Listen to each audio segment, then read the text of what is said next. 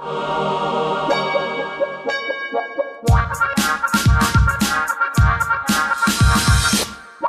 Sniffer. Hey, Kath. Hey, Nora. We've got a couple of really interesting episodes coming up, I think. It's no surprise to anybody that I have a bit of an obsession with self-tracking technologies and what they mean for the future of data gathering and our personal metrics and so forth. And I have a Fitbit, an earlier model Fitbit that Which you no longer wear. I don't wear it any longer because I felt like it was the most beneficial for getting like a snapshot of how you actually spend your time and what your fitness levels are. And I find like unless I have a specific fitness goal, it doesn't, there's not a lot of utility for it for me. I know some people really like it, but for me, I wear it if I'm like, okay, I'm going to go on a bike trip or something, so I want to improve X amount of training, but I don't really do it on a regular basis. Anyway, in general, I like Fitbit. There were a couple of announcements about Fitbit in particular that came out over the summer that I thought were kind of interesting. And one picks up on the subscription model thing that you were talking about before, where you're buying the hardware, which is the Fitbit smartwatch or the Fitbit fitness tracker, but they're also launching this thing that they call Fitbit Premium, which is this subscription model that you pay for that does huge amounts of analysis on the data collected from not just you, but from all of its users, and then use that to spit out personalized recommendations. Yes. So it made me sick. we'll get into why I made you sick shortly. So there's one thing is one thing is the subscription model, and the other one is just the number of sort of partnerships that it's kind of connecting with. For instance, insurance providers. This is nothing new, where some insurance providers will cut a deal with employers, for example, if their employees will use fitness trackers to improve their health and so forth.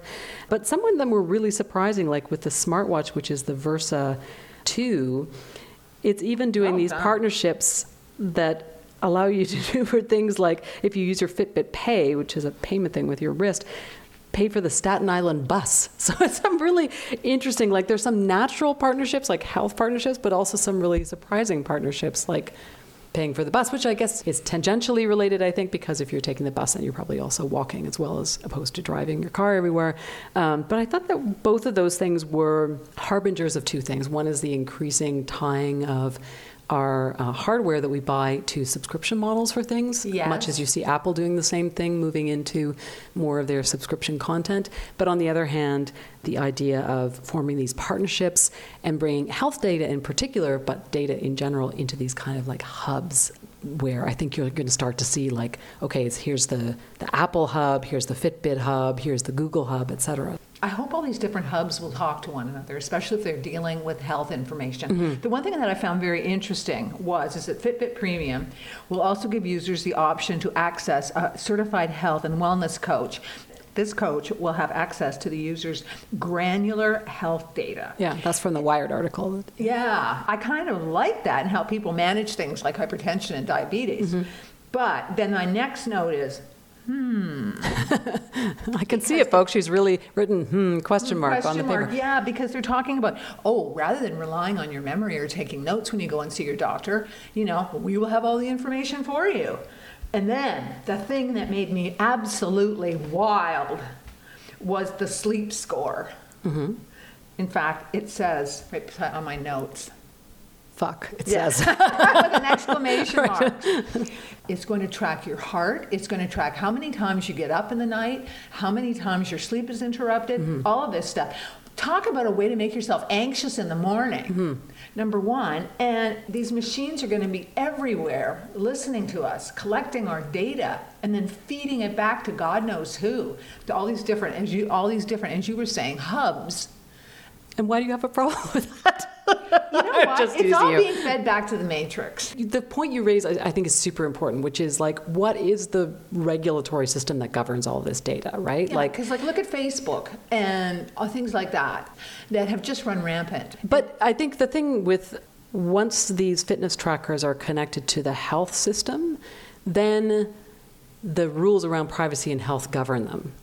In the States, for example, they have this thing called HIPAA, I think it's called, which is like the privacy and data regulations that govern all the health things. Yeah. So in the case of these things where something like Fitbit is actually working with your healthcare professional, like your doctor, I think there's potentially a real value. Like if you have a condition that you're wanting to monitor and you can see like this reliable data is flagging, hey, every third Tuesday your heart rate goes crazy or something, if you're monitoring a chronic condition. At least in the States, everything I understand from my brother who lives down there, anything that goes to the doctors also goes to the insurance providers.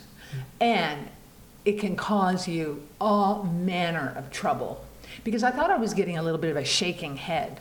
And I told my brother about it. And I think I was imagining it. Now that I have the dog, I don't have the shaking head anymore. Mm-hmm. But he said, don't say anything to your doctor about it because they might yank your license.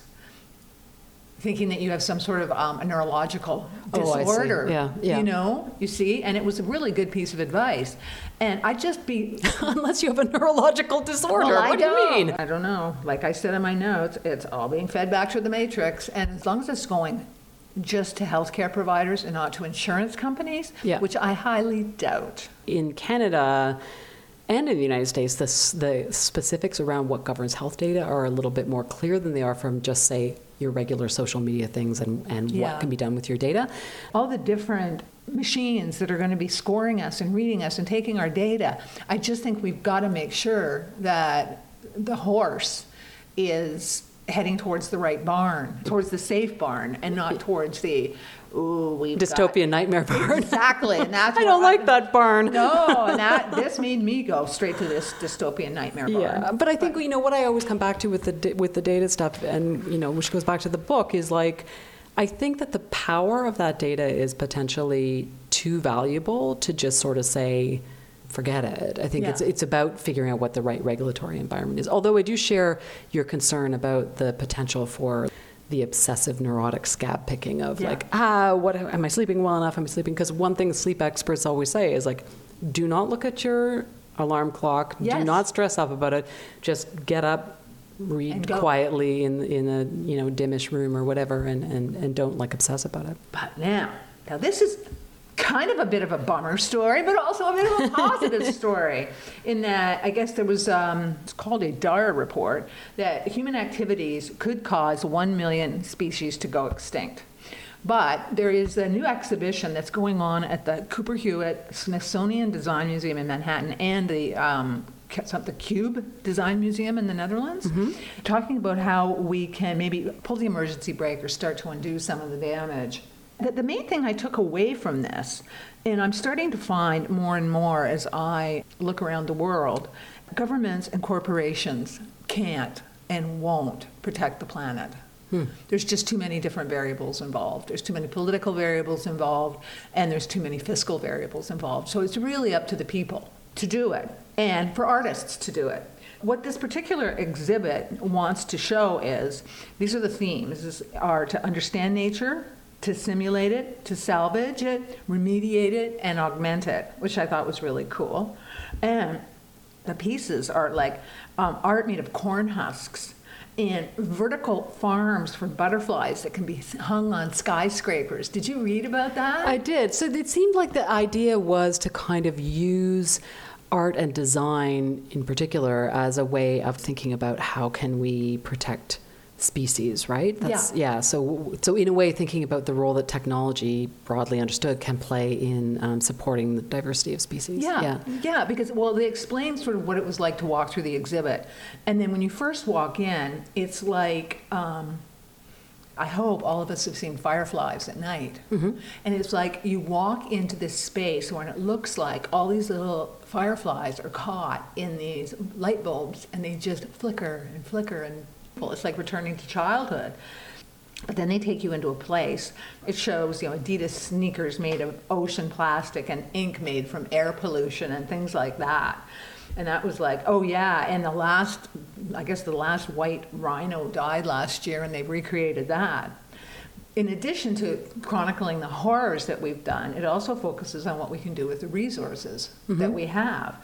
And it's things like the silk dress, but it's made from injecting silkworm eggs with jellyfish and coral and a carbon negative plastic raincoat that's also made from algae based, your favorite word, polymers. Ooh. Yeah, but imagine that. That's like that, that mushroom knapsack that I have. Yeah. That Matt Naff. Well, some of that is sounding a bit like the dystopian barn as well. It's like you're injecting silkworms with DNA.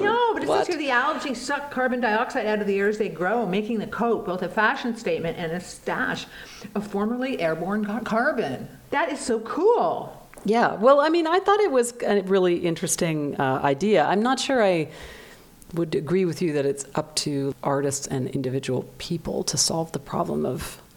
I think this kind of thing can be helpful as like a provocation and a way of getting people to think creatively about how do we, as they, I think, say in the Gizmodo article that you're quoting from, how do we get ourselves to think in a new way about our relationship to nature? And, we're not going to just turn back the clock to 200 years ago. So how do we think about new approaches to design and technology as a way of like resetting our relationship with nature? I agree with all that. And I think like as a way of thinking aesthetically and intellectually, it's important. But I still go back to governments. And I don't think so. I've lost my faith in governments because they're just not in power long enough to actually be able to exact change. That's my Probably not, but I don't know. You think a bunch of artists can do it? If you and I and everyone else in the city of Toronto wakes up tomorrow and we like believe fervently in using technology to reset our relationship with nature, then what happens? Somehow we have to make the corporations... Well, you have to have a figurehead who goes out and talks about it and promotes this idea, right, and then gets the artists behind them, and people like somebody like your friend Mark, the technologian, or and just get a bunch of like-minded people together to think about the problems, or like that little girl from Sweden, who came over here on some completely earth-friendly boat to attend the UN. Well, certainly. I mean, I agree with you that, as a raising awareness approach and a way of, and I do believe that art has a really profound role to play in changing our thinking about the way our world is. The whole show is talking about the power of design to improve our lives together as human beings. But it's not design alone. We can't just say, the companies will take care of it, government will take care of that. We all need to think and talk to one another about what we can do to save the planet. Yeah, I agree with that, but just because that's what Gizmodo says doesn't mean it's right. It is right. What government do you know that would do that? Well, I agree with you that there's a problem in that obviously governments are not acting to protect, never mind climate change, just in this particular case we're talking about species diversity, but I'm not sure that just changing people's mind, I don't know. I don't think that's enough by itself is what I'm saying. But nonetheless, what I would say to you is that I was just in Newfoundland, and hypocrite alert, I took a plane to Newfoundland. But anyway, we were in rural Newfoundland on the coast, and it was a really profound experience of reconnecting with nature and reconnecting with what I especially noticed was the way, the land, you're on these shorelines with rocks that are 400 million years old. There's this deep stillness and deep eternity there. At the same time as the environment around you is in a constant state of flux, right? The sea is constantly roiling, the wind is constantly blowing, the grass is constantly moving in this beautiful dance. The moss and the lichen are growing, et cetera, et cetera. And it was really, I realized, as I often do when I'm outside of the big cities, like how disconnected we are from understanding our deep relationship to nature and how easy it is for us to get disconnected from our deep connection to nature and from our understanding that we're animals. So it's not that I think this is a dumb idea. It's just that That was beautiful, Nora. I'm serious. That was beautiful. It was very nicely put. Thank you, darling. So I guess that's it for this edition, huh? That is. Okay. Thanks for listening. I hope that you'll rate us on iTunes if you like the show, and check out the links on your phone or at thesniffer.net. Yeah, or call us. We're both available for dates. Well, no, just Bye.